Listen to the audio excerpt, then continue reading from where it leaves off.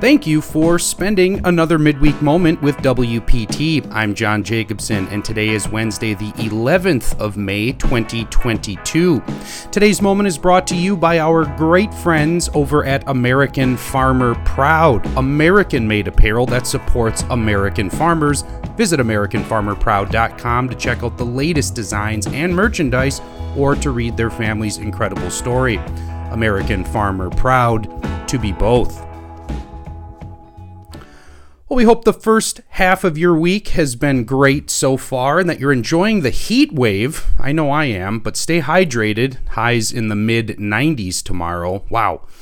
And for those Bucks fans out there, big game tonight, series tied at 2 apiece. Let's regain the lead in Boston tonight and advance to the conference finals by winning at home on Friday. Wouldn't that be exciting? Fingers crossed.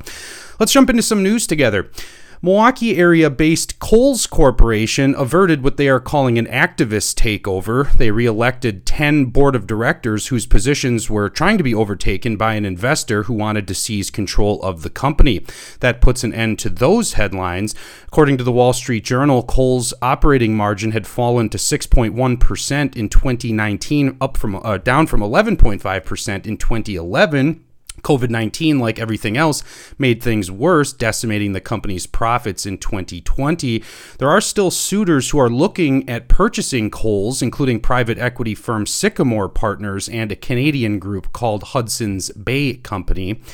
And that's not the only big news out of one of Wisconsin's biggest corporations. Healthcare provider Advocate Aurora, I forgot, they're a nonprofit. Despite $12 billion in receipts and nearly $2 billion in net income, nonprofit, no taxes, tons of COVID relief, which is all obviously hopefully going towards expanding capacity, so we don't have to listen to that nonsense anymore during the next hysterical outburst.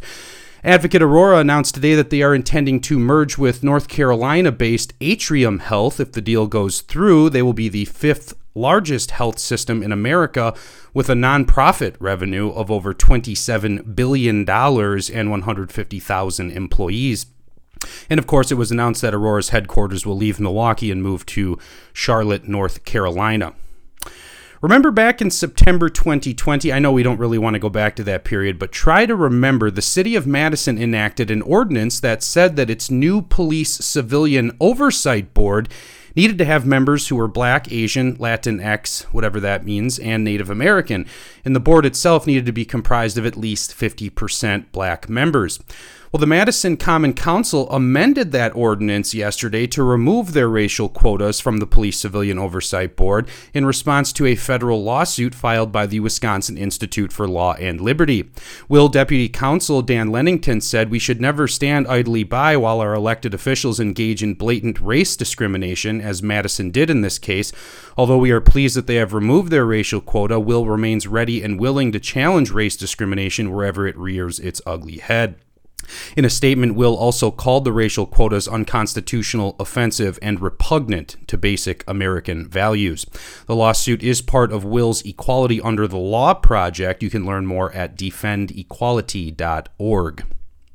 A Dane County judge has struck down as unconstitutional a law that allowed the Republican-controlled Joint Committee on Finance to have the final say over settlements that were reached by the Wisconsin Department of Justice. If you recall, this law was part of a package of bills passed in Governor Walker's lame duck session after he lost re-election, but prior to Evers' inauguration. Dane County Judge Susan Crawford wrote that the law gave the Joint Finance Committee a veto over settlements with no override mechanism to act as a check on legislative authority. And according to WisPolitics, the president of the Wisconsin Board of Nursing has resigned from his position to protest a veto by Governor Evers, specifically Evers' axing of Senate Bill 394, which would have allowed advanced practice nurse practitioners to issue prescriptions and other orders. It would also allow registered nurses to be licensed as advanced practice nurses. Evers said lawmakers failed to address issues raised by the medical profession, but that the criticism did not sit well with Dr. Pete Callio, Vito, who quit his position and also resigned from the Controlled Substances Board as well. He said Evers acted with pure disregard for the profession of nursing and accused the governor's actions of being politically motivated. No, say it ain't so, Dr. Callio. He said Evers' veto appeared to appease a small group of doctors who want to dictate nursing practice, which makes the Board of Nursing ineffective. Even the Wisconsin Public Health Association supported this bill. So it looks like Evers isn't trusting the experts and going with the science. According to the Wisconsin Builders Association, new home construction across the state has increased over the first quarter of this year compared to Q1 of 21. From data submitted by all municipalities across the state, 2,917 permits were pulled in Q1, up 11% over last year.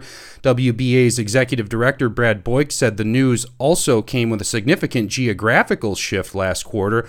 Rural areas like Buffalo, Dunn, Forest, Jackson, Langlade, Price, and Rusk counties have all seen big growth, but more populous counties like Brown, Dane, Rock, and Waukesha are all down. WBA said time will be the best indicator on whether this was just a fluke for the first quarter or a trend that will stick long term. And finally today, one that we're going to keep our eye on as we have a lot of heroes right in our membership at WPT. Governor Evers has rescinded the Wisconsin National Guard mission that was assisting with the critical staffing shortages at the Wisconsin's veteran home in Union Grove. Today is their last day assisting. In a letter penned to Governor Evers by Senator Van Wanggaard and Assembly Speaker Robin Vos, whose districts the home is in, asked the governor where the plan is to help with the gap in critical services this decision will create. The lawmaker said they have consistently heard from both veterans and their families of the persistent and chronic staffing issues in the home, and that they were formally calling on Evers to provide a plan to keep the staffing shortages alleviated.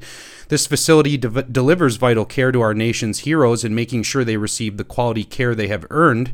And that is of utmost importance, they wrote. During these difficult times, we cannot let our veterans fall through the cracks, and this begins with ensuring there is necessary staff to provide proper care at our state's veterans' homes.